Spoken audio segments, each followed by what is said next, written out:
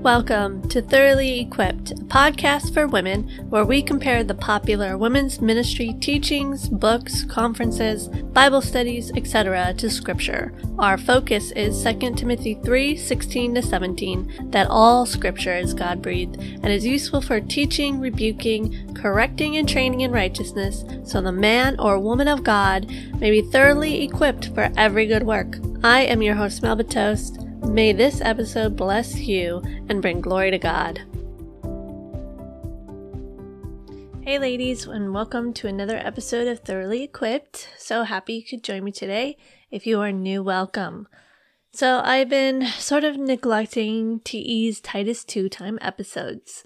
Usually before a book study review, I have an episode dedicated to Titus 2. It's specifically centered on being a godly woman. The last Titus 2 time was answering the question, what is a woman biblically?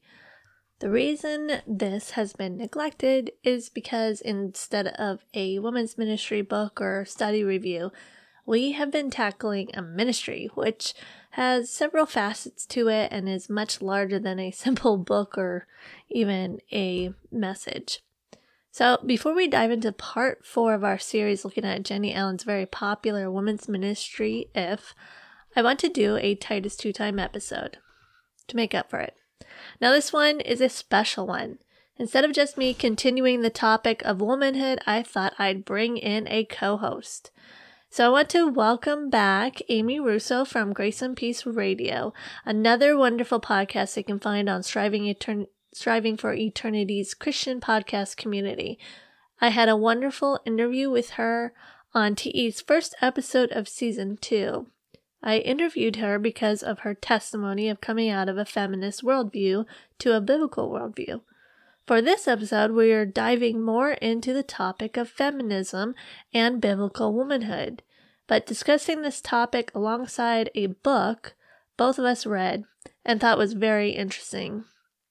This Titus 2 time will be in 2 parts as we have a fun and thoughtful discussion on the book titled Radical Womanhood. Let's dive in. All right.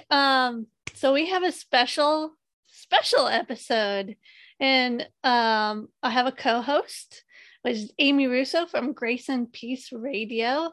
I've had you on before, interviewing you about kind of this topic that we're going to be discussing, but we're going to actually get into a book that both of us read.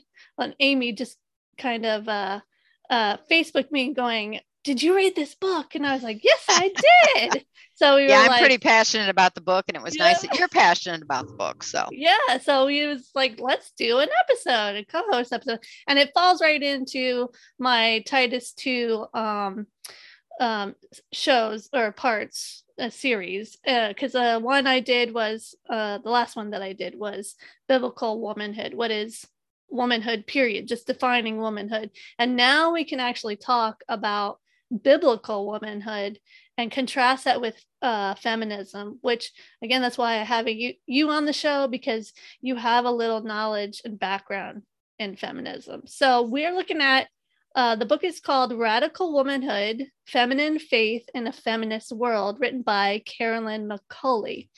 And it's just, we both highly recommend it, but we're going to talk about it because it's such a cool topic to talk about. It really is. And this is my second go around with this book. I read it, a few years ago. I lose track of time. And it just struck me. It struck me as how she wrote it, and obviously the topics and stuff that we will be talking about. But I love the fact it was written in 2008. Anth and I were married in 2007. She was saved later in life, as was I, and it just struck me. So can we talk about a little bit of that history? Not the author. We don't have a whole lot of information about her, but at least, she describes her kind of fall away from feminism a little bit. Maybe we could talk about that a little bit. Hers? Yeah, and then yours, because you relate to it. Right. Well, I really do, because she was saved. It sounds like from the book that she was saved at 30. I was saved at 42. She was single and continues to be single from what I've seen on the web. Career woman, doing her thing, and as was I. I mean, I was single, not any marriage prospects or anything like that, even thought of it at the time that I was saved, and had my career. And it was, as she said, it was a huge adjustment, thinking about facing and adjusting to biblical womanhood after being saved. And it was the same for me. After years and years of having a certain way of thinking about marriage and women and careers and children and all of that. Wow. And actually for me, it took a few years to really kind of get to not accepting biblical womanhood, but understanding it on a biblical basis. So. Yeah. Wow. That's, I feel like, even though, here's the other thing, that you and I are kind of different. Well, I mean, everybody's different, but you know what I mean. I know what you mean. Yeah, you got married later on in life.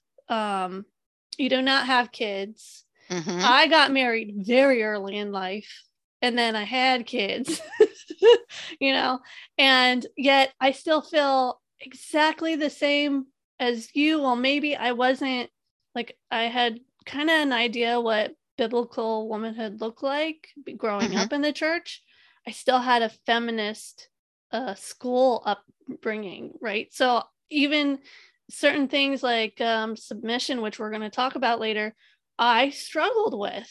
Exactly. So exactly. And that's why I think this is really, well, you had mentioned that it was just really cool that both of us can have coming from different backgrounds, and yet tackling the feminine or the feminist issue for both of us. There's differences, but similarities that are absolutely because we're inundated with it. And I think what really struck me with this book, and she says it right in her either introduction or first chapter of, she was giving talks and she was running into young women that when she was asking questions about what they knew as far as feminist history and this, that, and the other, and they had absolutely no idea. Part of it just because of their age. Part of it's because they grew up in the church from a very young age, and that just wasn't in their sphere. Right. And yet, because it had such an impact on her growing up, and it was part of her life, and I could see that was part of my life, there was part of me that was just like, yes, every young woman needs to know that. Actually, every woman needs to know that, because we forget. Yeah.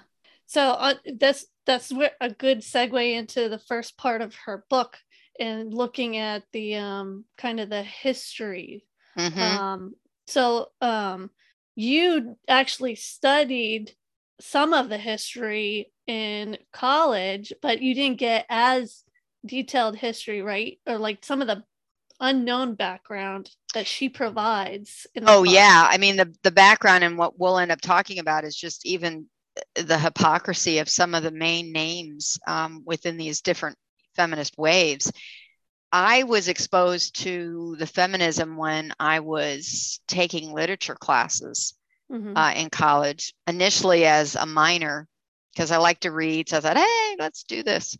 And right from the get-go, the feminist ideology was, put out there. We're going to talk about one of the authors of named Charlotte Perkins Gilman. I mean, it was one of the first authors that I read taking a literature class. And then when I moved into a master's in English, you're getting literary criticism, and then there's a whole genre of feminist literary criticism. Yeah, wow. So that's when I got a little more steeped in it, and hook, line, and sinker. Yeah. Obviously not saved at that point in my life. Right.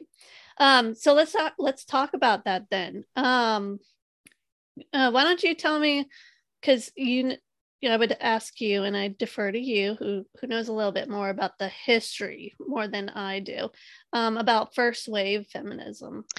First wave feminism, well, it would, as how she does it is, excuse me, how she does it is pretty much dealing with the start of the country, start of America as as a country. She mentions Abigail Adams, who was not a feminist. She's quick to say that, and I've actually read the biography of John Adams by McCullough. She was not a feminist by any stretch, but she fully believed in the fact that she felt that females should be made citizens. And so she admonished and encouraged her husband, John Adams, to keep that in mind when they were writing the Declaration of Independence and all of that. So you could say that it started there. I would say it more started with the idea of women didn't have certain rights. And, you know, like many things, women's equality as far as being treated as equal human beings to men was legit. I mean, it started for good reasons. It evolved into feminism, and really some good has come out of it, but the long-term consequences have been awful. Yeah. And what I liken it to when I do talk to people is I liken it to labor unions, which I'm sure there's some people who would get bent out of shape with me on this, but labor unions started out for good reasons. They were very, very necessary, critical changes that needed to be made during the Industrial Revolution onward. But like everything else, it got out of hand. People got greedy. It lost its reason really for being around. So like that, you know, feminism has gone awry. So you got really 1848 is what she talks about is really when the first wave started. One of the big names is Elizabeth Cady Stanton. That's a name you'll see somewhere in the literature. I know I've read Susan B. Anthony was in on that too. And that might be familiar to some people on the dollar coins that you still see every once in a while with Susan B. Anthony. But it was Seneca Falls. And the main two things that were brought up was the right to vote. Felt that women should have a right to vote. Legit. Okay. Didn't happen until 1920. And the other part that I thought was really interesting is what's called coverture, which means that the legal identity and existence of a woman, her legal identity disappeared once she got married. And that's what they wanted to change. They didn't want that to happen. So it led legal identity. I was just wondering, it's not just a matter of legal like identity, but what she like land and property all passed to the husband automatically. He had to make all the decisions on that. If she owned property prior to marriage, that was gone. She had no say in what happened to that property, unless she became a widow. And that's so, like I said, legit stuff that should have happened. It did lead to some reforms. Yet you have to look at the underside, and McCullough even says that it was a challenge to Christianity. Stanton was an atheist. And what was your take when you were reading this? What was your thought process? For me, when I was reading this, it's like, oh yeah, I remember that now. You know, just stuff I'd read. How about for you? Oh well, reading off the bat, not understanding, you know, the history behind it. Just right off the bat, I thought, well, it's just the same sin. I don't think it's a sin that hasn't been, you know, the her challenge to Christianity always dealt underlying was marriage, right? So it just seems to me like there was always the headship issue was a motivating factor behind it. Absolutely. Whether that was really, I don't know, you know, Miss Stanton's heart, but the comments that she made, you know, are pretty blatant that they were, she wasn't happy with marriage. She felt, well, you say here she in your notes that she felt trapped.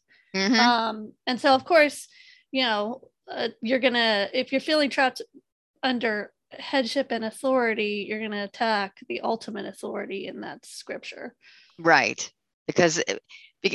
And it really does go back to what you said. all of this that we're going to discuss, yes, the baseline of it is sin.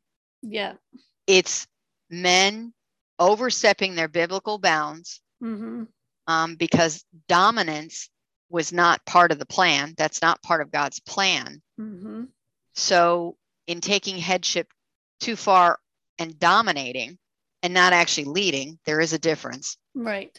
And then it's the woman's sin of wanting to usurp the husband. Right. And therefore wanting to usurp God. Correct. Yeah. I like to, I had to spend some time thinking about, well, where does that mentality come from? And I know it's rooted in the fall, and it's part of the curse. But then I was thinking the very bare necessity of it, I think it's just coveting for a woman, coveting what her husband, that your spouse, your most intimate person, that's, you're coveting what they have. And it's even become more about coveting power and authority, and so much so that it's gone past insisting on being like men. It's now moved on that men and women have to be exactly the same, that even now being a woman has no meaning whatsoever. But we're going to eventually get into that. Yeah, I know. It's easy to kind of slide into all the other stuff that just tumbles into this. Yeah. So that was pretty much the first wave, in a nutshell. And she goes into a little bit more detail, but one of the things I like about this book, and the reason I start recommending it to people, is it gives you the overview of the waves and overview of feminism without feeling like you're buried in it. Yes, I agree with that. I like that she specifically goes after, I think, main women, the main women, and the underlying attack on scripture and God's authority from the beginning. Exactly. So the second wave kind of happened, and I lost the year. I think, I think that was when, it was right? In the 20s, after World War I. There was just a lot of despair in that. You can read that in literature. Ernest Hemingway, The Lost Generation, they called themselves. Very existential, almost nihilistic, of there is no meaning to life. And then when this just sort of rolled into various things, and feminism was one of the pieces. The key person in that one, and I'm going to butcher her name because I don't do French. It's Simone de Beauvoir, I think is how you say it. I think you're right. I'm going to just refer to her as Simone, so I only have to try to deal with the last name once. But she was a big deal in the feminist movement with her book published in 1949 called The Second Sex. Yeah, she's fascinated me. I had to go look up and watch a couple things on her. Yeah, she really was. And she was, when I was doing the feminist literary criticism, obviously she was a one of the main characters. I ended up, there's a lot I've forgotten, but I studied more about her than even Betty Friedan that we'll talk about. I know of the Feminine Mystique. I didn't read any of that, where I had read bits and pieces of The Second Sex. What was very interesting about Simone is that she was in an open relationship with another philosopher, very well known at the time, named Jean-Paul Sartre. They were in what they called an open relationship for 51 years. Yeah, back then, that was taboo. That was horrifying to the public. And honestly, it should be horrifying to us today, given what we know. And, some feminists now even are just disgusted with her once they read a lot of her letters and different things after she had died. But this open relationship, non-monogamous, just free for both. But again, what we find with a lot of these things is the hypocrisy behind it. As I wrote on my notes, it says that Macaulay said is, ironically, toward the end of her life, she, Simone, said that nothing she achieved in her professional life was as great as her relationship with Sartre. And you can read more details in the book of just that background and just how, I say sordid because it's just so lost and so pitiful. Macaulay is very good at trying to not get too detailed on some of these things, right. Because she doesn't want to focus on that. Right. But it really just was pitiful. And for all this openness and all this devotion that she had to him, when he died, I think 1980, somewhere in there, he cut her out of his will completely. Right. Left his whole estate to whoever the latest mistress was. Yeah, my goodness. And yeah, just pitiful. But what pushed forward with her writing and this book called The Second Sex is the whole idea of woman as other. Right. And you will see that carry on through everything else in feminism coming down the line. And you'll even hear it in race theory, the idea of other. You know, they've borrowed it from that. You know, her idea that we as women are defined in reference to man and not in reference to ourselves. Right. I mean, I don't quite grasp that. They despise that so much and want to pull away from it, but they're the ones making that claim to begin with, it seems to me. Say, in what way? Well, like to say that they're trying to say like again, it's down to this coveting something that they are lower. They are acknowledging that they are lower than a man, and yet that's something that they despise. Yet if I was looking at this, I would never think, well, that I'm lower or other than a man.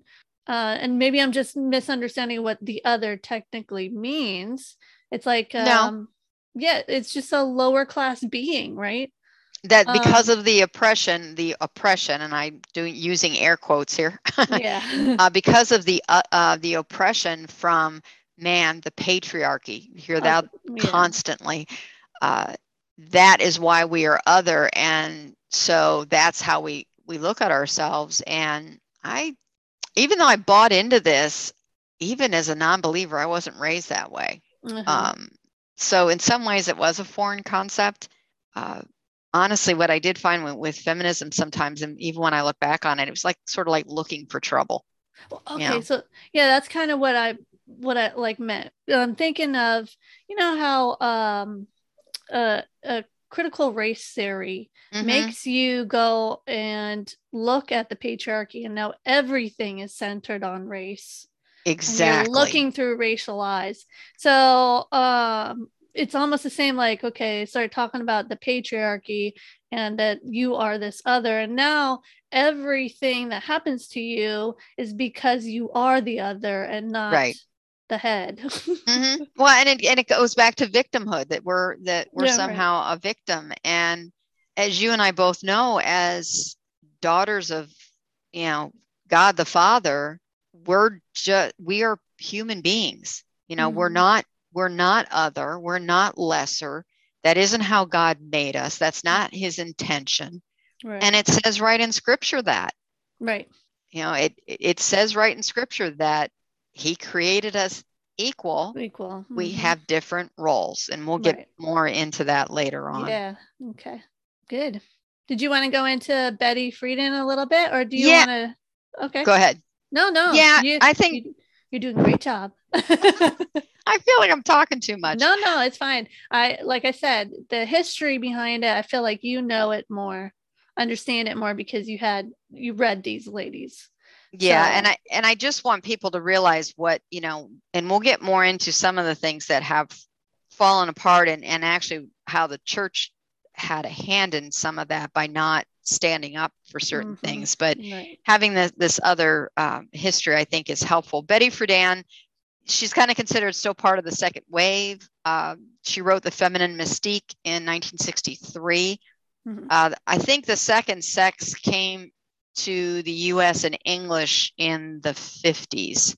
I didn't write that down, but Macaulay's got it in the book. And Friedan is famous for saying that women were trying to live up to an ideal which left them feeling, quote, trapped bored and depressed. Yeah. And she founded several feminist organizations. She co-founded NOW. Mm-hmm. And I think Steinem, I went back to try to look for that and I couldn't for the life of me find the page in it. But Gloria Steinem, another well-known feminist. Right. I think she helped co-found NOW as well. Mm-hmm.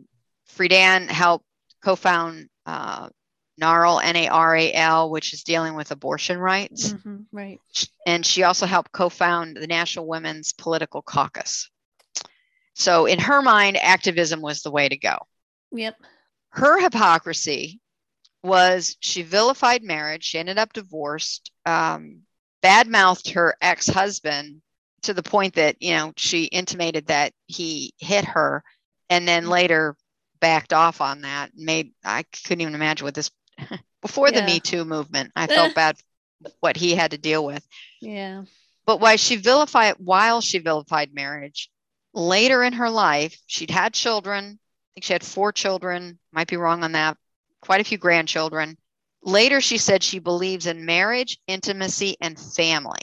She said that they have value, and she hoped that her grandchildren would marry and have children. What a turn. I know. It's like, what happens there? But again, and she didn't even do it. She died not that long ago, and relatively speaking. But just that hopelessness of all of it. Right. I mean, to me, it's not looking at the hypocrisy at waving my finger and saying, see, you guys are hypocrites. What I look at it with the hypocrisy is just how pitiful it is. Yeah.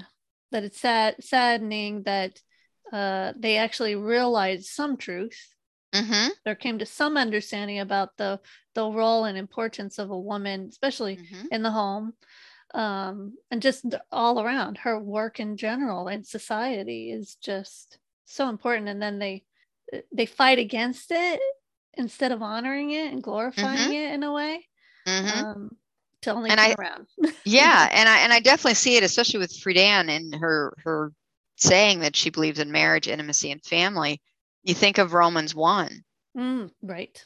The Lord has put the world out there that he created, and we have this inside us. We just choose to deny it, right, and shake our fist at it, but it's there.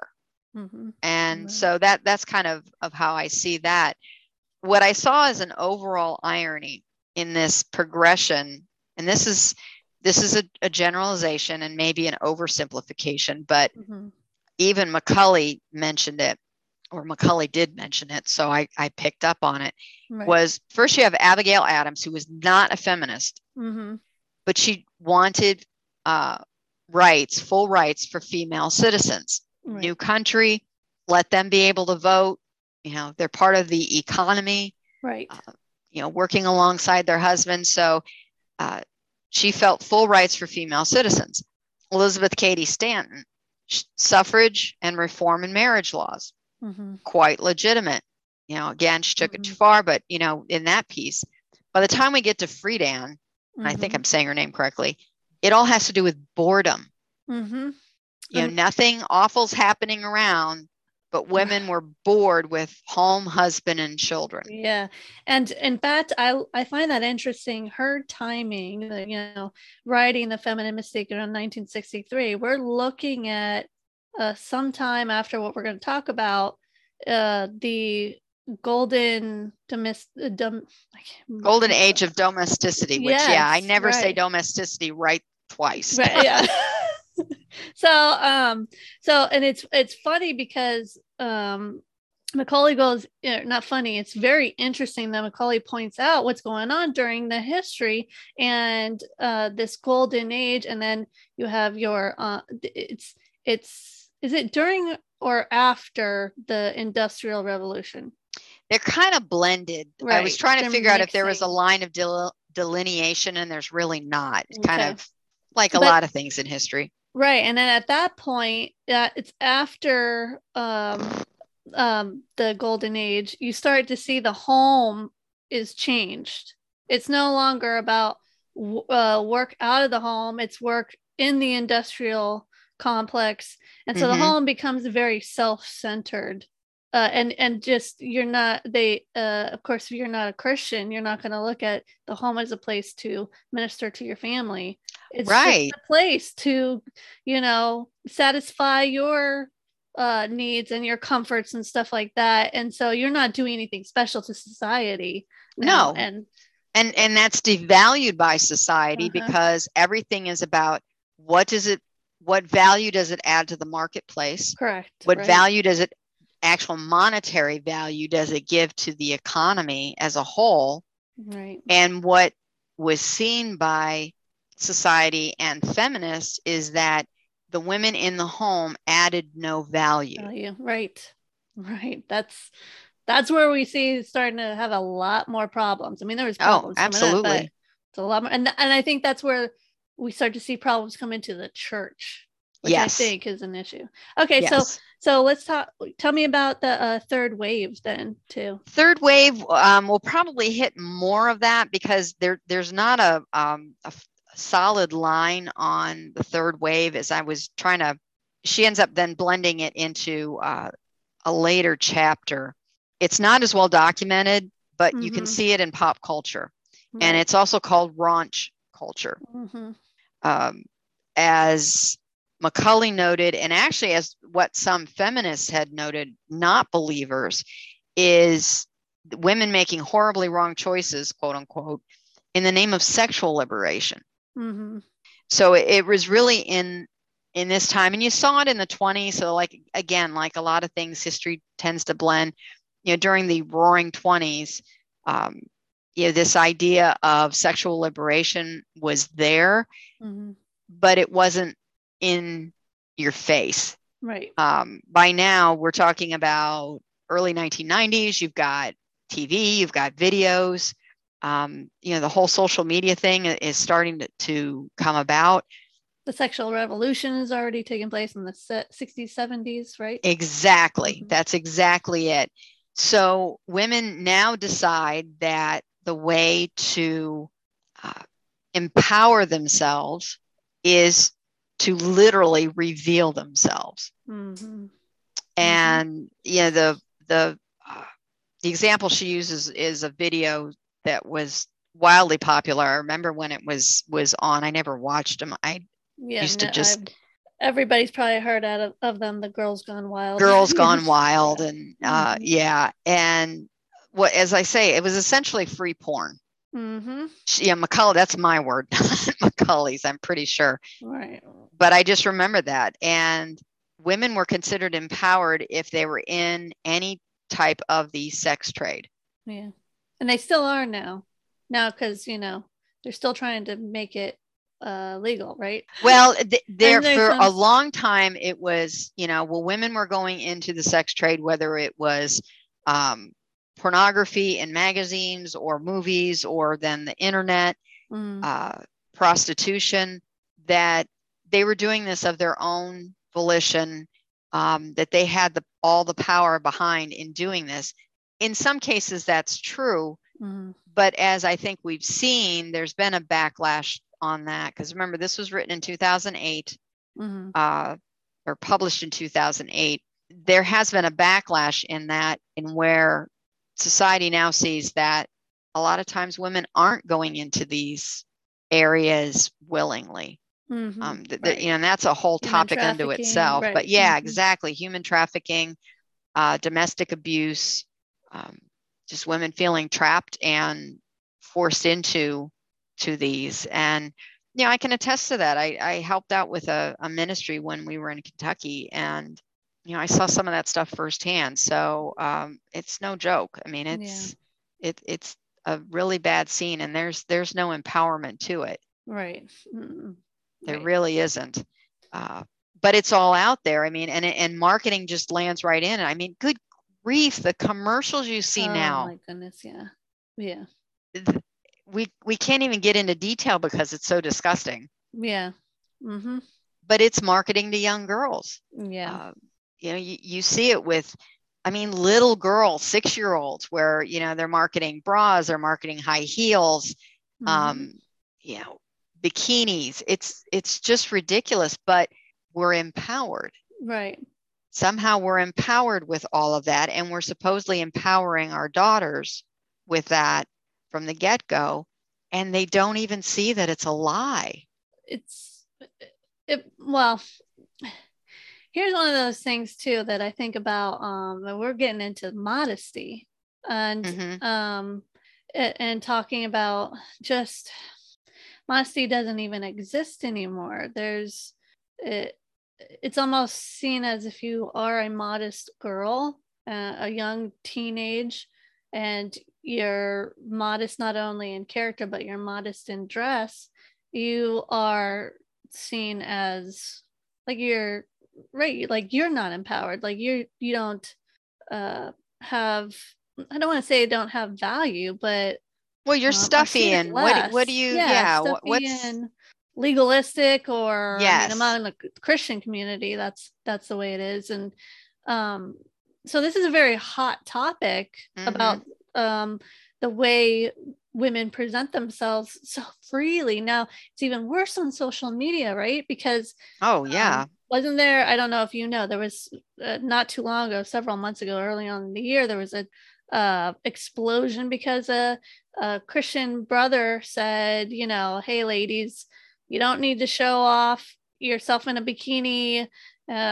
practically naked, even if you're pregnant or you're trying to show off your weight loss. I mean, these are things that you don't need to do. It'd be one thing to, no, it's not even one thing. Like back in my day, maybe you'd show a picture to a friend or two and say, hey, look, this is my before and after. But now it's like out to the open. Not saying that sharing my picture, I never did that, but I'm just saying. No, I agree. It's considered the norm, and people don't even think twice about it. I remember when Anth and I were part of Weight Watchers, and it was, you had the app, and part of the app was this attaboy kind of, encouraging one another in weight loss. I didn't even think anything about it. That's the whole female mindset. Until Anth brought it to my mind that he said, yeah, I can't even look at that. He says, because like you said, women are showing before and after pictures and they're in their underwear. He says, I don't need to see that. Right. It's like, well, that's true. Right.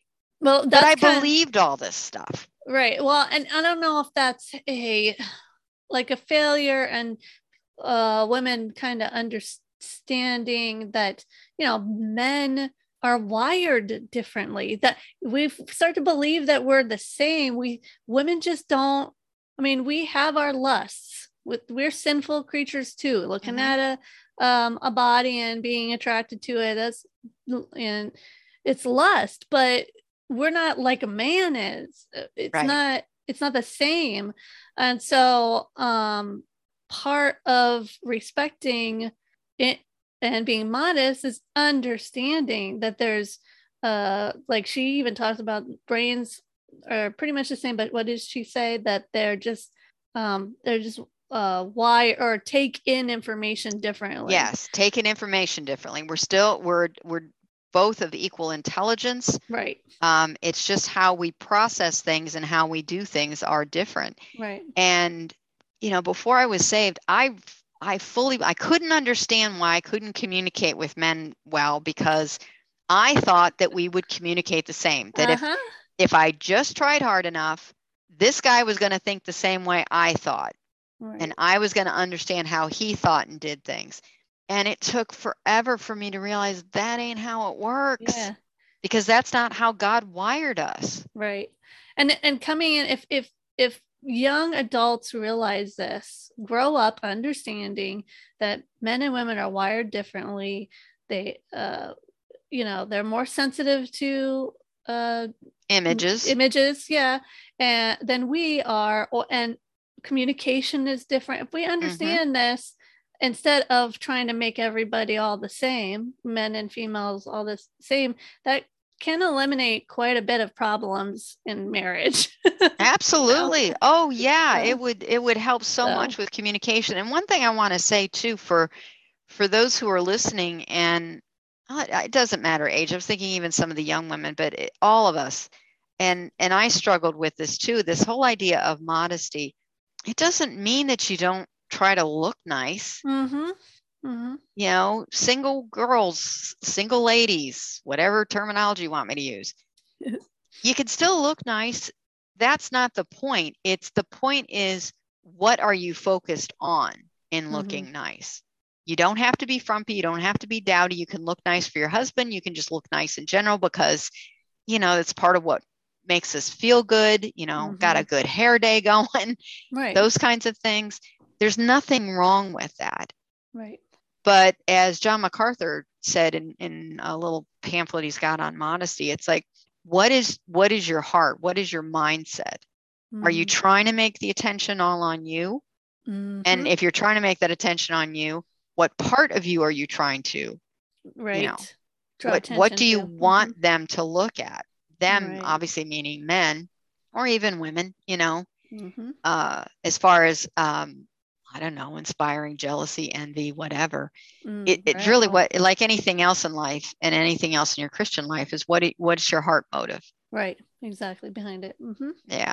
So when we say modest, ladies, we're not talking, you know, dressing neck to ankles kind of thing. That's to wear a burqa and right. That is definitely not what we're talking about. But there is definitely a different mindset from when I was a non-believer and bought into the lie that exposing myself was somehow powerful. And didn't make me any more powerful. If anything, it made me more vulnerable, and I just didn't want to admit that. Yeah.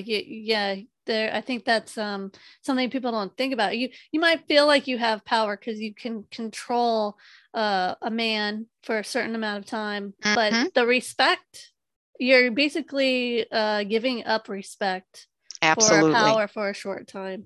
Absolutely. That's exactly it.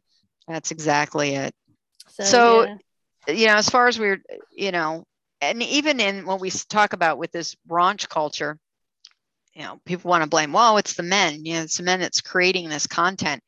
And the one person that Macaulay was quoting, who was a non-believer feminist, she found out that no, it wasn't the men that were all creating this content. There are women behind creating this content. Right. This blew me away. This part when she talked about, you know, Hugh Hefner and Playboy and to find his out that daughter, that the women were behind most of it for so long.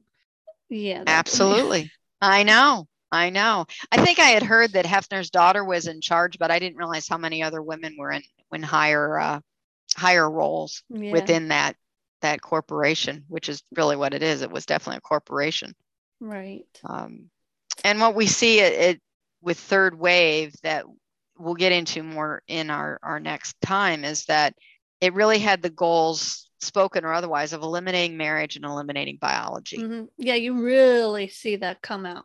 I mean, it's and the result is well, we live with the result. It's absolutely, they've done exactly what they wanted to do and are still not satisfied with it though. No, they're not satisfied.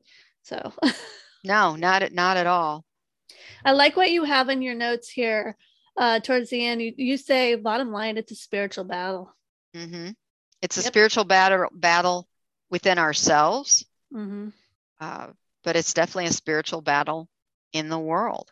Correct. Right.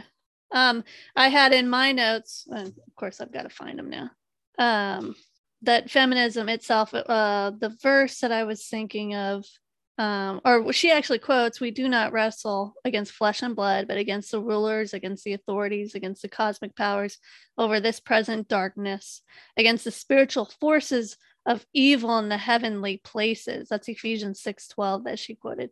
And my note was here is, feminism is most definitely a cosmic power that rules this dark age.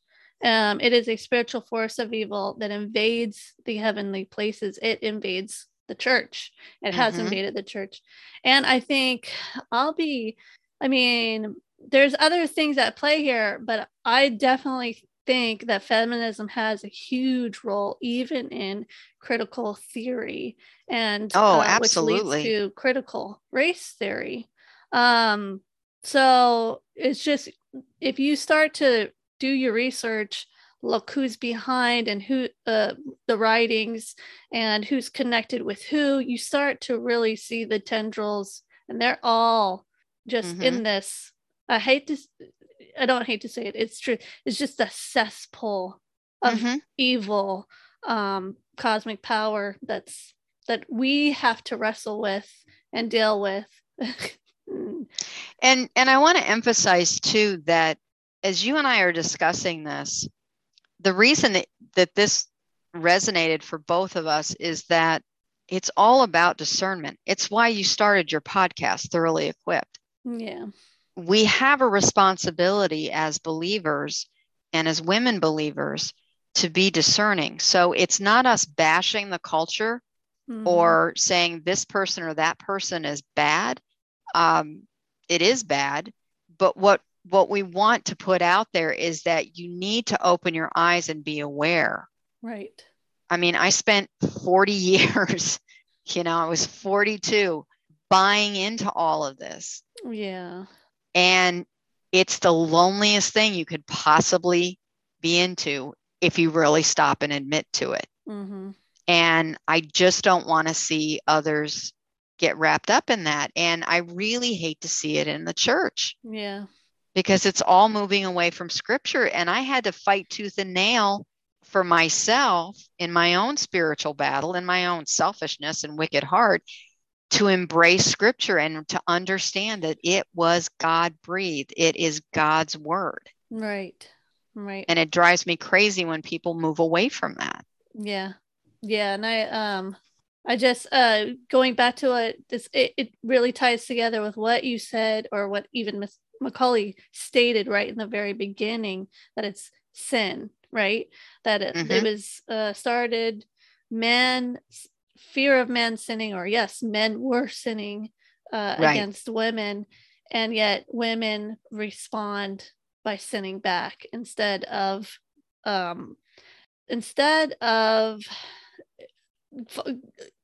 holding on to God's word. So what is she quotes here, or it was always from the very beginning working to undermine the authority of God. She quotes on page 60, every one of us is prone to agree with Satan's character assassination of God. We often chafe at the good boundaries God has given us. We are easily tempted to think the worst of God. So down in the very, very root, we might hold authority, say this is the authority, God's word is the authority, and we submit to the authority. But the very, very bottom is a lack of faith, period. And God being good. Absolutely. And if all of us as believers think about it, when we hit a trial, and I battle this all the time, when things go south, it's a battle to not say, Lord, why? I mean, we can ask the Lord why. Let me back up on that. Right. We're allowed to ask the Lord why. We're allowed to lament bad things that are going on at us or around us. But we're not allowed to shake our fist at God and say, how dare you? Right. As if we knew better.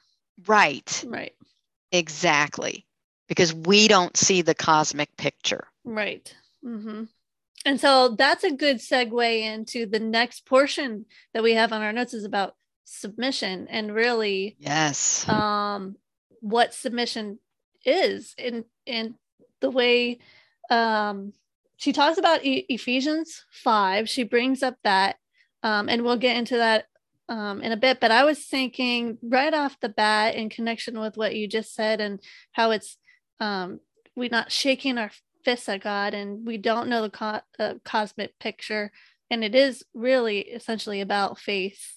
I immediately go to the Proverbs 31 woman, where she laughs of the days ahead. She's without fear because she knows who her God is, and she trusts in him. And so it makes it so then she can submit to a husband, because she's submitting to whatever God has placed in her life, exactly, trusting in him. That was a big eye-opening for me, because I really struggled with submission. it was always this where, okay, I understood Ephesians 5, and I understood that the man's role to be a head and be a leader is a heavy weight, and it's, he has to submit to Christ by leading and laying down his life for his family. But I was always like, well, he's not doing that, so I'm not going to submit if he's not doing that. Right. And it was what is it, First Peter, I had it written down in my own notes. It talks about submitting. First Peter 3:2. It talks about submitting even to an unbelieving husband, or a husband that is disobedient. That's where I was just like, okay, my submission is not about whether or not he's obedient. My submission is about my trust in Christ, my trust in God the Father, taking care and sanctifying me through whatever trials, Anyway, so I just thought, I'm glad she brought that up. No, I think that's a good point. And I think, like you, I struggled with that. I struggled with that even in premarital counseling at 45 years old, because of the background that I had. The whole idea of trust, honor, and obey, or however the thing is, it was the obey that was, and I had to have this discussion with the pastor at the time on that one. And that's when he pointed out the other part of Ephesians 5, that's the much weightier issue. Right. Now, knowing that in my head and living that out as a wife, whole big different thing. How's that for great English? Especially when, there are going to be times that even if you have a husband who's a godly man and is in the Word, and wants to lead well, there's going to be times he's not. Yeah. Just as there's times I'm not submitting right or well, there's times he's not going to lead well. But it's exactly like you said. It's my job is to be obedient to Christ and to God. And then pray the rest of it comes along. And he honors that. And he gives grace. Yeah, and she has a good quote in regards to just that. She says on page 64, let's be honest, submitting to and respecting a husband who leads and loves like Christ is the easier of the two roles, but in reality, no human husband ever perfectly fulfills those commands. That leaves a wife with the challenge of respecting and submitting to a flawed husband, a fact that surely didn't escape the Holy Spirit's notice when he inspired these verses. Exactly. Yeah. Yep. Actually, and in regards to that, there's another quote that I loved, and I might as well bring that up now because it's in connection to it. I'm trying to find it. And it's kind of long. Do you mind if I read it? Yeah, please do. Okay, so it's on page, where did I? Page 89. She says, though every wife has a married man with a unique background and gifts and personality, every wife has one thing in common. Her husband is an imperfect man. No woman has a spouse who never gives her reason for legitimate complaint. This presents you with a spiritual challenge. You'll have to fight the natural human tendency to obsess over your husband's weaknesses. That was me, by the way. And I highlighted that exact same thing. Did you? Yep. Yeah, I think it's probably every wife. So when I urge you to affirm your husband's strengths, I'm not minimizing his many weaknesses. I'm just encouraging you to make the daily spiritual choice of focusing on qualities for which you feel thankful. The time will come when you can address the weaknesses after you've established a firm foundation of love and encouragement. For now, you must make a conscious choice to give thanks for his strengths. I have found Philippians 4:8 as relevant for marriage as it is for life. Whatever is true, whatever is noble, whatever is right, whatever is pure, whatever is lovely, whatever is admirable, if anything is excellent or praiseworthy, think about these things. Observing your husband's weaknesses won't make them go away. You may have done that for years, and if so, what has it gotten you besides more of the same? Leslie Vernick Lawrence, regularly thinking negatively about your husband increases your dissatisfaction with him and your marriage. How that is incredibly too. I mean, it's such a simple statement, but it's so true. Oh, absolutely. Yep. So, affirming your husband's strengths, however, will likely reinforce and build up those areas you cherish and motivate him to pursue excellence of character and other. Now, talk about power. What amount of power do we have to influence one of the most important people in our lives? Absolutely. Just by honoring them, honoring our husband and respecting him and verbalizing that honor and respect. Right. We don't understand. It's not just, we don't need to wield power just by the way we look, but use our words and our encouragement as well. Continuing on, she says, guys, rise to praise. When someone compliments us, we want to keep that person's positive opinion intact. Oh, this isn't Macaulay quoting. That's got Gary Thomas. Yes, thank you. But she's using his quote. We love how it feels when our wives respect us. We get a rush like nothing else when we hear her praise or see that look of awe in her eyes, and we will all but travel the ends of the earth to keep it coming. At the beginning of this chapter, that's the end of his quote. So now it's Macaulay speaking. At the beginning of this chapter, I used the analogy of a fellow paddler in a white water raft for a wife's role. It takes a lot of strength to paddle in turbulent water and stay in the boat. In marriage, it takes a lot of strength of character to be a helpmate, as the Bible describes it, and not bail on the marriage. But you're not doing it alone or in your own strength. Never forget that the encouragement, correction, submission, honor, respect, and appreciation that you give your husband each day are lavishly supplied by the one who is also your helper. That's the end of the quote. That was beautiful, because I think I was probably reading this and dealing with girlfriends who just tend to put down their husbands, always complaining about the way the husbands treat them.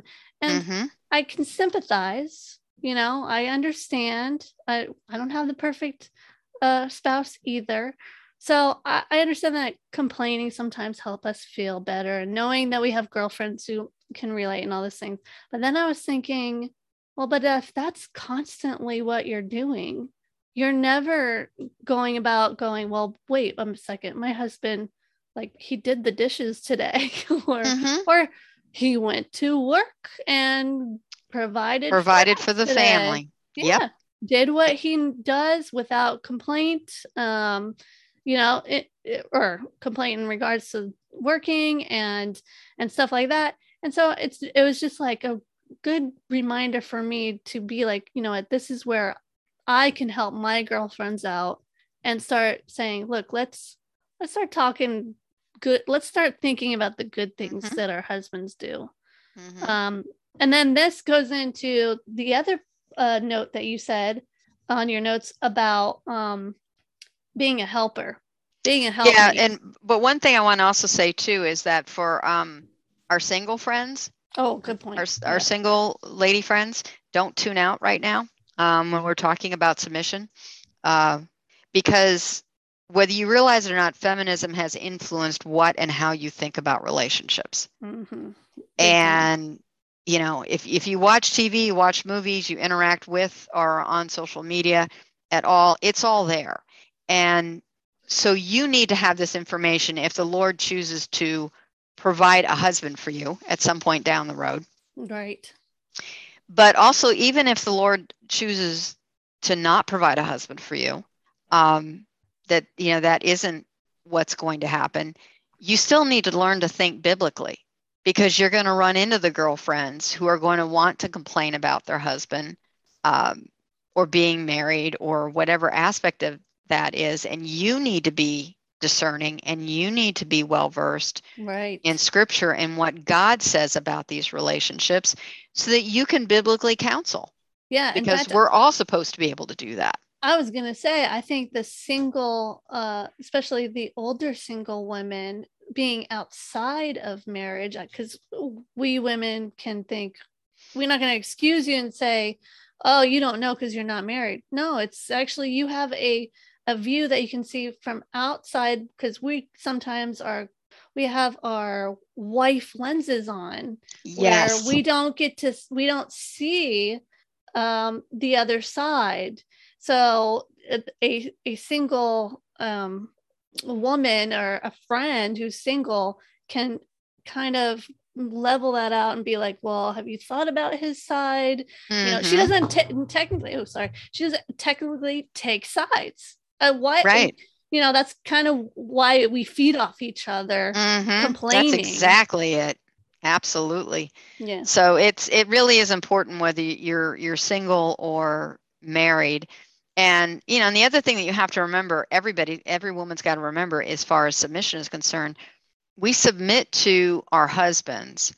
We obviously submit to authority, within the church and whatnot. Submission doesn't mean that because I'm female, I have to submit to every male that's out there. That's correct. Not biblical. So, right.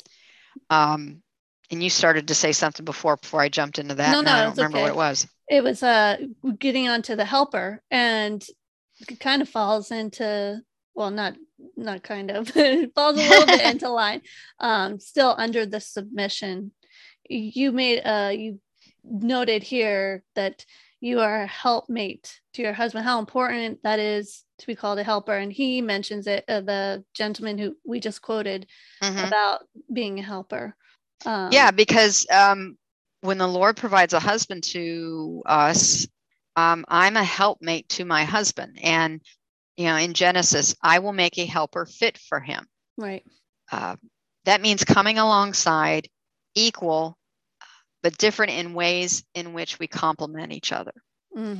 And unfortunately, what feminism has done is they have equated roles as worth. So I'm equal to my husband. Men and women are equal to one another. That's how God made us.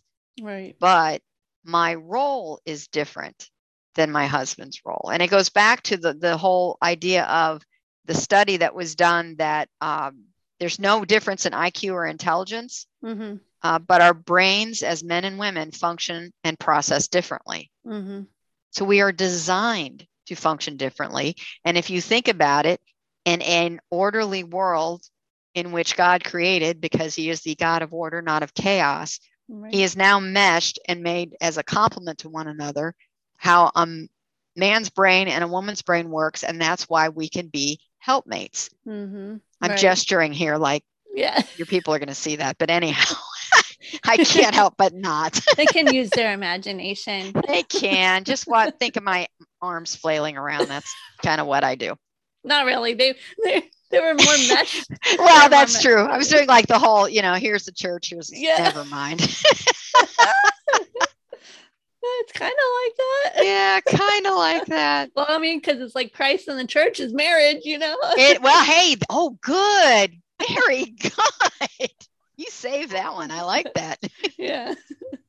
Somebody can make a poem. Yeah. But what our point was is that roles do not equate worth. We are of equal worth. Right. And that's what feminism will try to tear apart. Right. And I think they start, part of me, and I'm just guessing, but it's like coveting. They're just coveting the roles because they don't understand the value of a woman. It just, I guess it blows my mind now, knowing just how beautiful womanhood is in the Bible. It is such an honor to be a woman, and to be a godly woman, especially. She's the Proverbs 31 woman is absolutely just a powerful woman. So, but yeah. Well, and look at wisdom in Proverbs is personified as a woman. Yeah. Jesus was he treated women, he allowed women to follow him, and they were part of his disciples. He valued women, and God of the Old Testament did as well. I mean, if you really read the Bible, right, and that's the key, reading the Bible, That's important. It is. Yeah. And not just cherry picking. You will see that. Right. And believe me, I'm one of the people that didn't want to see that. Yeah.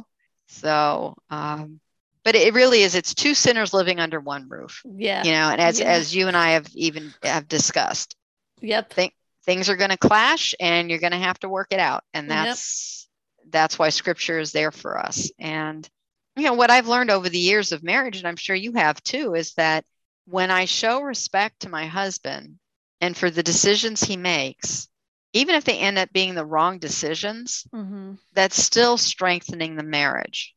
Right. And it's still respecting and honoring my husband and who he is as God made him. Right. Do I pray for improvements for him, in godliness and in leadership? Of course I do. And I'm sure he prays for me for ways for me to improve and submit, which I've definitely had to do over the years. Well, we know your husband's a righteous man because his prayers have been answered.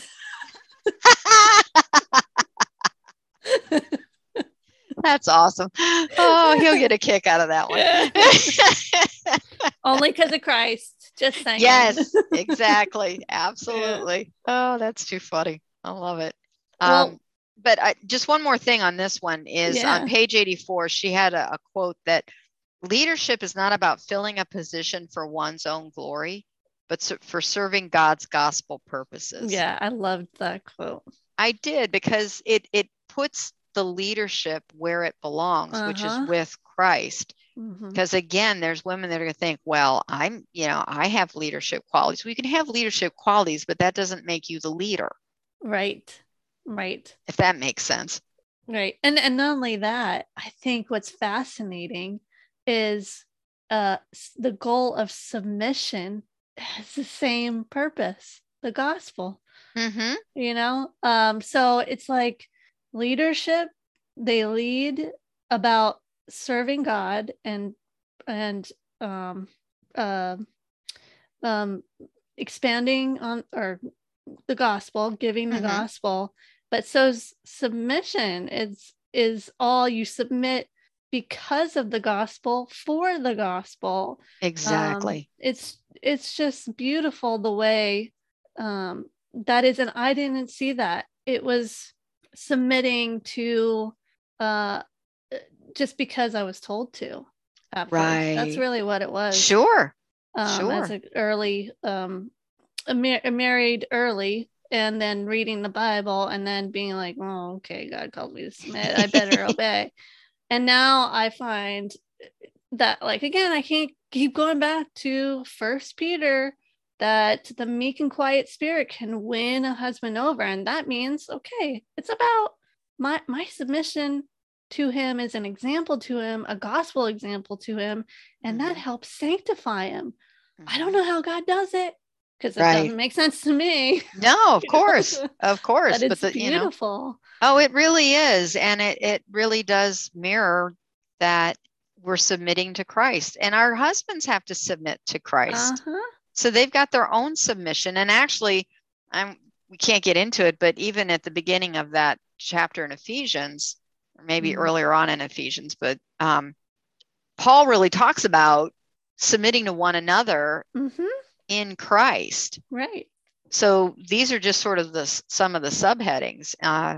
It's the way it's played out for these roles: the authority, the government, the husband, the wife, the children, master, and the servant. Oh yeah, and the servant too. Yeah, and exactly, master and servant for our roles in the workplace. So it really is a beautiful thing, and it works. Again, it's God's order. Yeah. And his orderliness, and it works. Yep. You can't do anything but praise God when you see it work in your marriage. Really, it builds your faith. It really does. Yeah, it has with me. Oh yeah, I mean, but you have to be open to it. You have to be willing to. I mean, I remember one particular time I was like, Lord, change his heart. Lord, change his heart on this one particular issue. Please change his heart. I finally had to turn around after a few weeks and say, okay, Lord, change my heart. Yeah. If I'm wrong, if this is not the direction you want, please change my heart. Right. And in this particular case, that's what had to happen. Mm-hmm. Right. So, but he's also done the same for Anth. Yeah. Where he's changed his heart on things. So it's all about God and his glory and his honor. Yeah. And in the end, we'll all see how it all worked out anyway. Mm-hmm. That's exactly right. Yeah. I love it. So, yeah, I think that was good for part 1. Yep. The next part will be just as interesting. We'll get into even more history, but more looking at, I think, the environment. Like we looked at feminism, but now she gets into how the home is affected, and that's an interesting one to me. That's fascinating. There were parts of that I had no idea about. So yeah, me too. Yeah, and the impact, we're feeling it now. Yeah, so that should be an interesting conversation. So very much. People want to tune in. Please do. This is fun. Right. It always is. It's always fun with you, Amy. I enjoy our conversations. I know we can talk forever. That's okay. We're going to have another forever talk. Yes, exactly. Exactly. No, this is good. All right. Well, until next time then. Take care all. Yeah. Bye. Well, ladies, I hope that was as interesting to listen to as it was to talk about. And until next time, I pray you are growing in your faith through the knowledge and understanding of Christ our Lord and Savior. I pray that you are in His Word.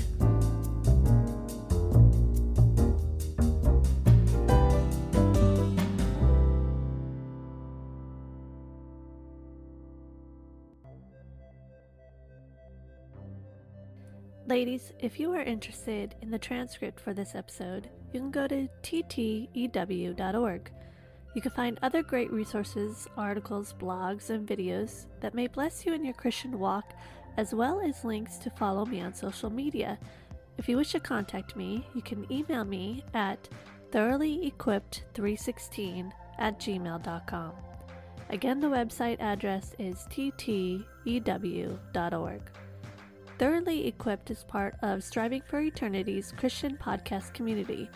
Striving for Eternity is a Christ-centered ministry focused on equipping people for eternity by assisting Christians to have an eternal perspective on life. They strive to bring evangelism, discipleship, apologetics, and Christian living together for the purpose of eternal preparation by exalting God, edifying and equipping the saints, and evangelizing the lost. They provide speakers, online articles, online courses, books, podcasts, and other theological resources, all centered on God's Word. To find out more, go to strivingforeternity.org. And to listen to other podcasts, go to podcast.strivingforeternity.org. I pray that their resources bless you as they have blessed me as we live our lives day by day, praising and glorifying God.